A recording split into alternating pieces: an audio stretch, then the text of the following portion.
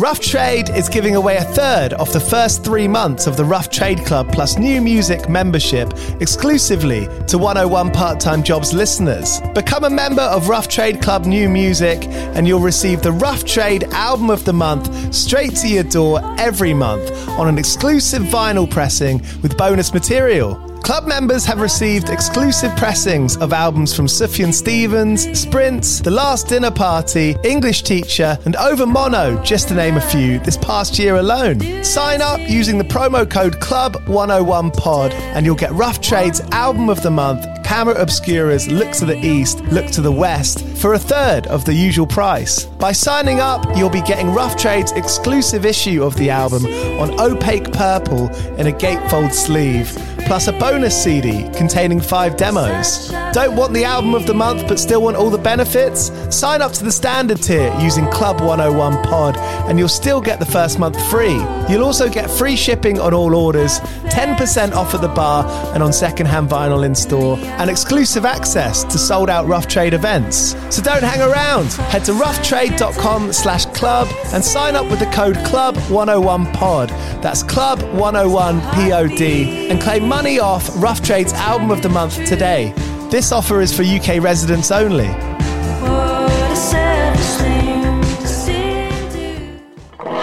Do you play in bands? I did for the longest time. And I wish that I knew that DistroKid was a thing. I don't even think it existed back then. DistroKid makes music distribution fun and easy with unlimited uploads, and artists keep 100% of your royalties and earnings. 1 million plus artists rely on DistroKid to get their music on Spotify, Apple, YouTube, TikTok, Tidal, Instagram, and all the major streaming services.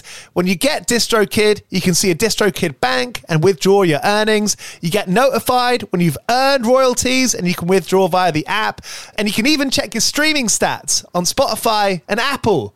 Get 30% off your first year on DistroKid by going to distrokid.com/VIP/101pod. 30% off for your first year. That's not bad. We know it's a tough world out there. Why don't you make it easier for yourself? And to get 30% off that free year as an artist, where you get 100% of your royalties and earnings, go to distrokid.com/VIP/101pod. All right, stay with me. I'll be right back after this. You're listening to 101 Part-Time Jobs, the podcast where I speak to musicians, comedians, and now actors about the part-time jobs they had before you know them for what they do now.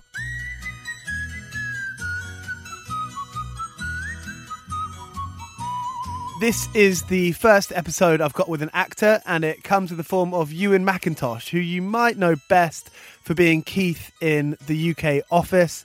He's the guy with the Scotch egg and dressed up as Ali G and DJ'd at the office party, which actually led him on to some more jobs, as you're about to find out. So here we go. Ewen MacIntosh.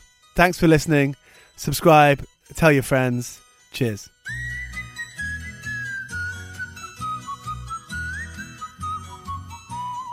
Thanks for coming in, chatting to me. That's all right.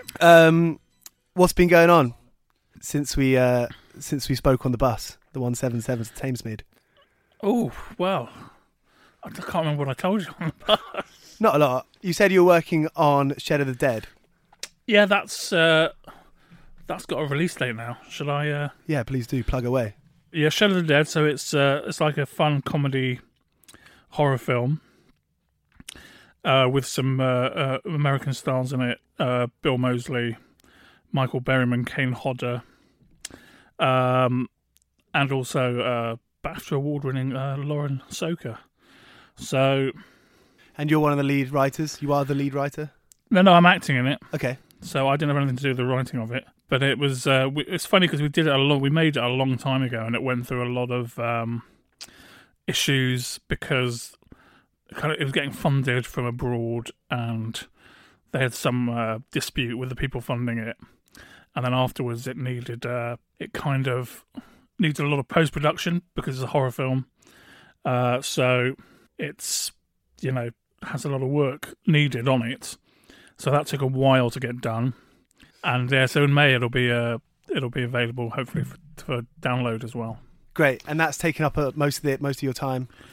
No, well, I've done another film which is coming out as well this year, which has been called various things. The last I'd heard, it was called Fubar, but now it's called Killer Weekend. So that is that's another sort of horror film. It's about Stag Weekend that goes wrong, and that's got Mark Heap in it, myself, various other people. And that, again, is, I think, going to be round about May as well, coming out. Okay. How many projects do you sort of typically work on at any one time? Well, the weird thing with this industry is that when you're working on something, there's not much point plugging it, because in the film industry, sometimes it won't actually make it onto screen until 2 years later. So both these, I'm going to be starting doing publicity for Shed of the Dead, and quite a few things this year, lots of conventions and festivals and so on. And again, that was made a long time ago. And I did another film, The Bromley Boys, which came out at the end of last year, and we're doing a live version of that. So we'll be doing that again. I think it's all coming towards sort of May, that sort of time when it's all happening. So we'll be doing a live stage version in Bromley of that, and kind of showing the film at the same time. Would you consider sort of having those projects on in the last sort of year or two? Is this one of the busier times of your career? I guess so. Yeah, I guess so. In terms of that sort of level of film and being a kind of one of the main characters in them, it's definitely been a busy couple of years. Yeah. So you went to uni to study linguistics. When you were there, was the idea of being an actor, was that there somewhere?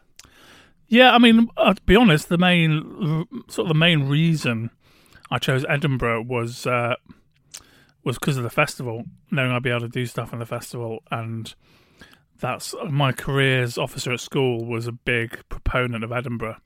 He was a big fan of the arts as well, and he said, you should definitely go to Edinburgh and you'd love it there. And was that because you'd said to him as a teenager at school, this is what I like to do? Well, he knew that because at school I was in school plays and involved in various drama and stuff like that, so he knew that anyway. So yeah, that was his advice really, and so that's what happened. And so I went to Edinburgh to study, and then I got involved in a lot of comedy stuff and drama stuff while I was there. And yeah, I did the festival every year. Every summer I would kind of I'd get a temp job and do stuff, do art stuff and festival stuff, and go and watch loads of comedy, and it was great. Was that good for meeting people, prospective agents and writers? And yeah, I guess so. I mean, it wasn't until a bit further down the line that all started to happen. I think in the early days, it's more about just learning, getting stage time, and kind of learning what it's like, and learning how to put a show together, and how to do a fringe run, and how to kind of pace yourself and that sort of thing. It's all a big learning curve. How many years was that period? I mean, I did the Fringe every year for about 10 years. And so you were how old when the first stayed time on. The first time I would have been, I guess, 18 or 19. Yeah, and then so after my first year of being a student, I was involved in the improv comedy show that we did. So that was my first taste of it, and yeah, just kind of built up from there really. What was your first paid job acting? First paid job acting would probably have been it was a sketch show called Comedy Nation, which was on the BBC in sort of the late 90s. And that had it was very low budget and late night, but it had loads of kind of people who are now household names. That had Sacha Baron Cohen on it, and Mitchell and Webb, and all sorts, just doing sketches and little funny bits. So that was the first thing, yeah. And before that, when you were at uni, were you working? Did you have any side jobs? Yeah, I did. I had for years, even after I'd started doing the comedy stuff, I was working for a market research company in a phone centre. So that was in Edinburgh. And then when I moved to London, they had offices in London as well. So I managed to keep the job when I came down to London from Edinburgh. What were they doing research for? Well, that was Maury. So they did research for whatever. They did a lot of stuff for newspapers, TV. They did a lot of stuff for consumer stuff, and all sorts. Yeah. Were you good at it? I was all right at it. Yeah, I think so. I think they had a lot of people from music and arts backgrounds because it was it was like flexible. Then nowadays they call it, it's all 0 hours contracts, but back then it was like, it was seen as kind of a good thing for people who needed to go off an audition or do gigs. And I presume someone who's quite good on the phone, someone who can sort of talk. Yeah. I mean, I was lucky because that was kind of the thin end of the wedge doing the phone stuff. And by the time I'd been there for a couple of years, I was like more of a manager. So I was like in charge of looking after teams and monitoring them and like overseeing the projects and doing a bit of training of people as well. So I kind of got, for most of my time there, I wasn't necessarily on the phones. I was much more kind of managing stuff. How did you deal between, I suppose you must have been still quite driven to be an actor because that's a labour of love, as it were. Did you ever think like, oh, I'm going to fuck it off and because this is a job, this has got money? Yeah, there was a point where I had to make a big decision where they offered me a contract and actually to become one of the executors there. And if I'd done that, then that would have been basically admitting that the other stuff wasn't going to happen. I mean, I did. Looking back, I can't remember. I seem to think at the time I didn't give it that much thought. I wasn't going to do it, but it was kind of, it was regular. So it would have been a regular income and regular money and kind of all that. But by that point, I think I decided that if I was going to be in London, I couldn't do that sort of a job because the rush hours were just too horrendous getting in and out of work. Central Line. Not worth it. I was. For me, it was Clapham Junction into Waterloo every morning, and the crowds were about 7 or 8 deep. Yeah. So you couldn't even get onto the train. You had to wait for about 2 trains before you could even get onto one. Yeah. And then you were just sort of crushed against the door, and it was pretty soul destroying, for at that time, and that was one of the things I thought. Well, if I'm going to be doing something, I'm not going to be doing it office hours, and I'm not going to be putting myself through that every day. Yeah.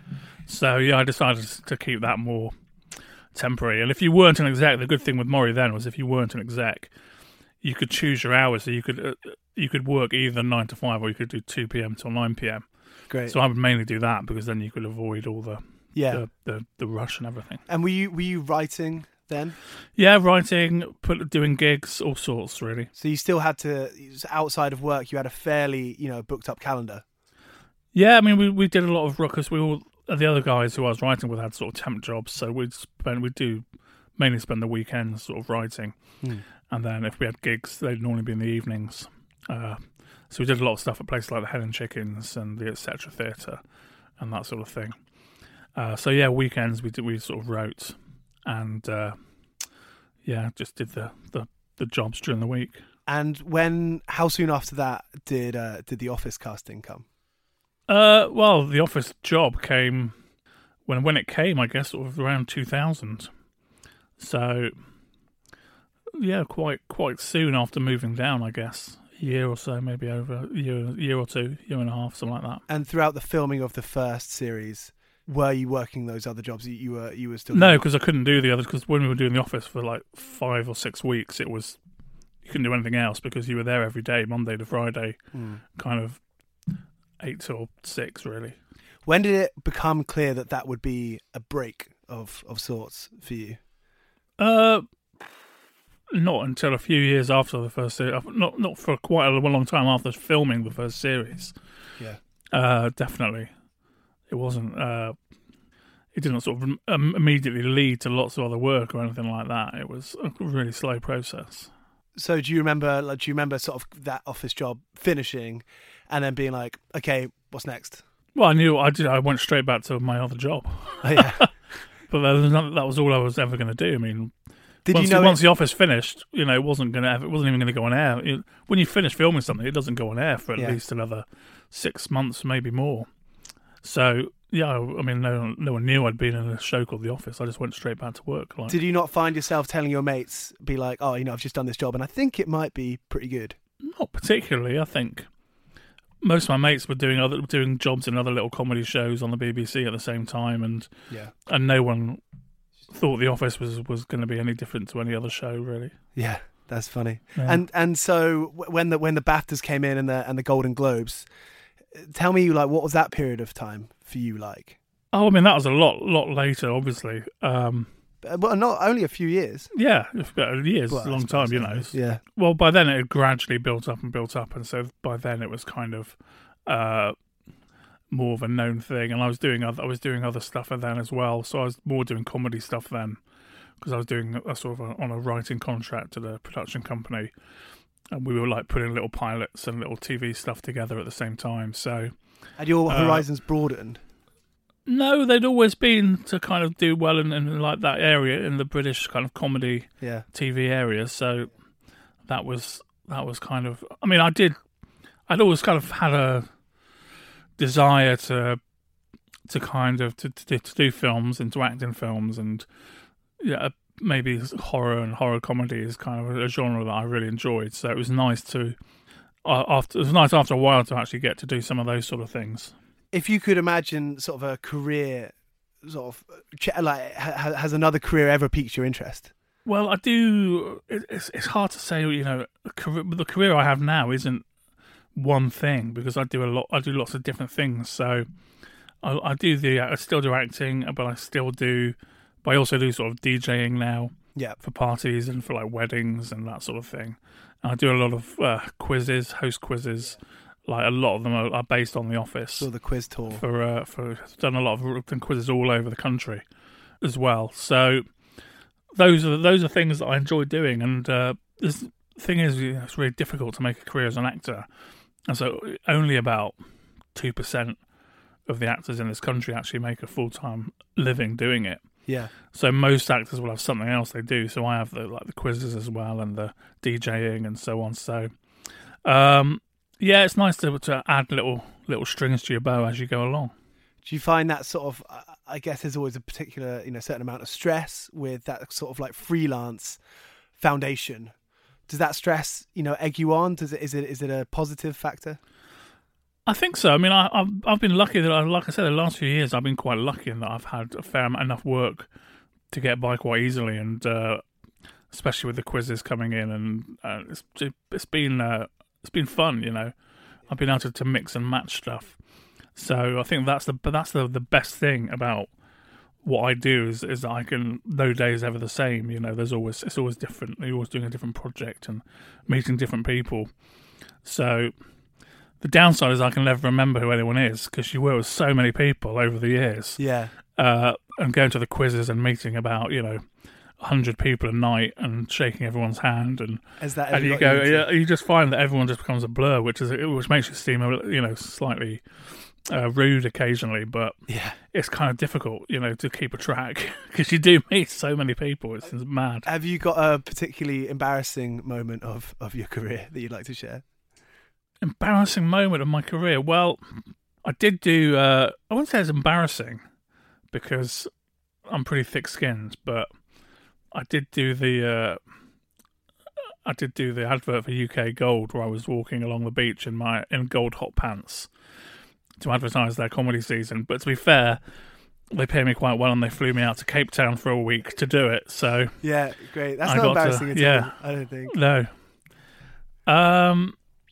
What else? I don't know. I guess if there's anything too bad, I probably blanked it out. To be honest, it made me think of that. Sort of meeting someone that you've met before, who's particular. Maybe a particular producer. Or oh yeah, I'm sure that's happened. And but you probably wouldn't know at the time, because you don't recognise them. Probably people have walked off cursing me under their breath. Yeah, I'm sure. Have you had to sort of had much control over your rate, over your fee? Is that something that you've decided over the years, or have you got an agent? I've got an agent, so she mainly handles that. I mean, I handle it myself for like quizzes, but that's fairly standard for. I sorted that out fairly early on, and the same for the DJing. So I handle like the quizzing and the DJing, and I mainly sort that out myself. But yeah, no, for acting and all that, it's best to leave that to the agent, really. Yeah, nice. Any plans for DJing this year? Yeah, I've got a couple of things booked in. So I've got a 50th birthday party booked in April. Yeah. And then I think I've got a wedding coming up as well later in the year as well. So. How difficult are they in terms of people coming up to you just wanting to talk about know the worst thing about DJing is not that doesn't happen at all. DJing is people coming up looking for requests or getting angry that you're not playing the music they want. Yeah. That's been by far the most aggro I've ever had in my career. Is drunk people at birthday parties or weddings. And it's the one, so you get booked to do a wedding, and it's like from somebody because they saw you at the office and they want you because I was DJing the office. But then they bring with them all their like family and their relatives who don't have a clue who you are. To them, you're just another DJ. So them coming up and going, stop playing this, and getting quite in your face. I had to kind of calm myself down a couple of times doing that because I wasn't used to it at all. I've since spoken to friends who are DJs, and they go, "Yeah, that just happens all the time." Again, when I started and I was doing it off CDs and so on, I just couldn't do requests because I didn't have enough.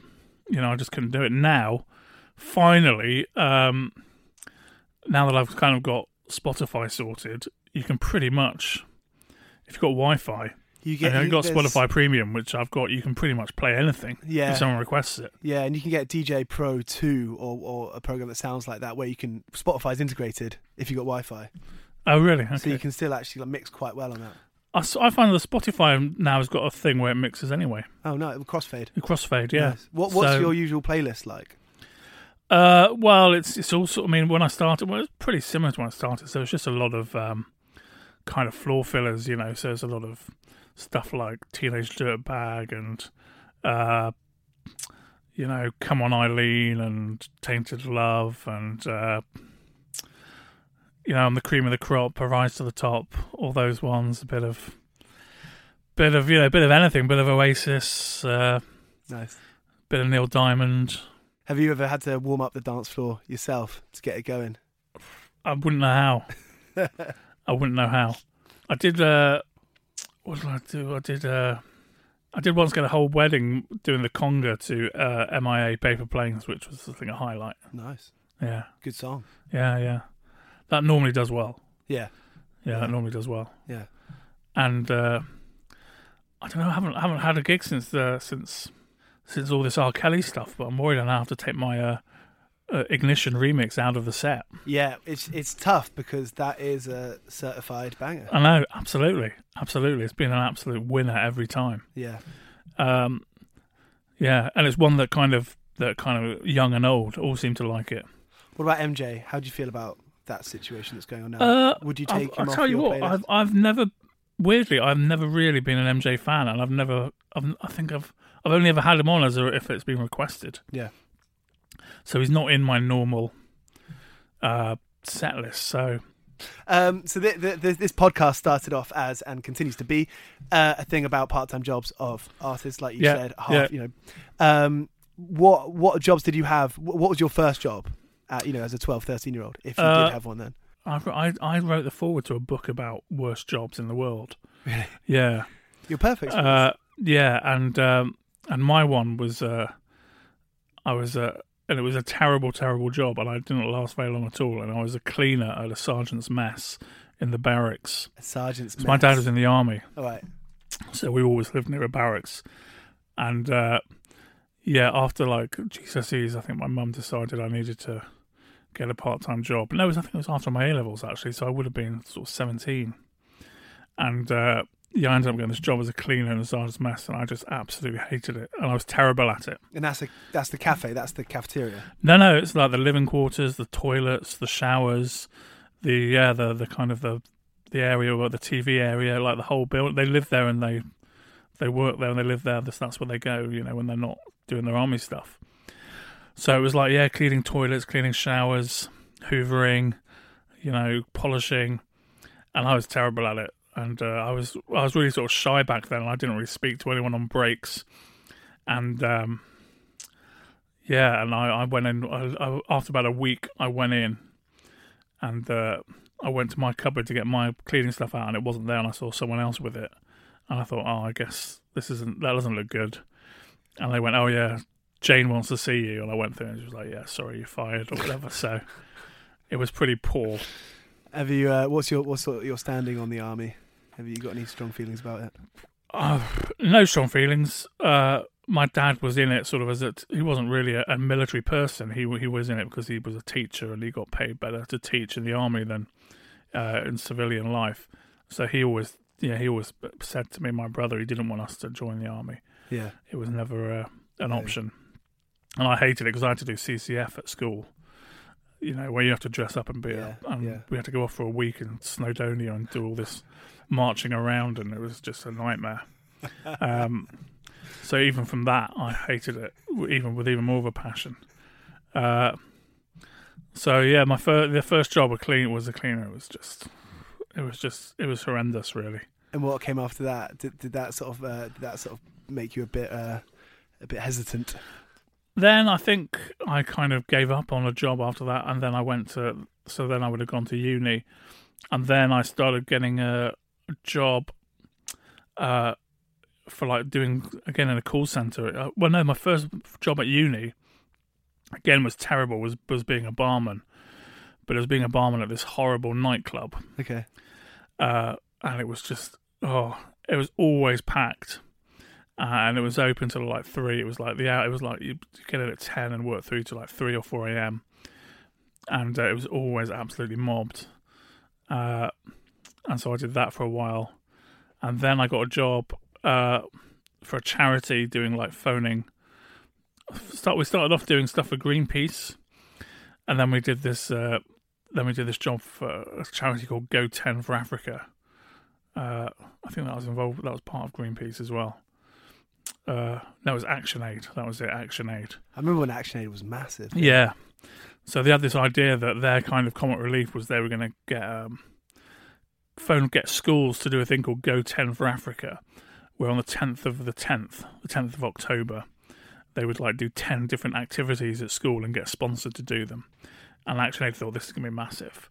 And we were the phone centre that was phoning around schools asking if we could send them a pack out and get them signed up. And it was all right. It wasn't too bad as far as call centre jobs go. Yeah, I've done a lot of call centre jobs. I've never done sales. I think that would be a bit too much. What was minimum wage back then? I'm presuming they were minimum wage. I can't remember. I guess it would have been something like £6 an hour or something. Yeah. Back then, this would have been in sort of the mid-90s. Yeah.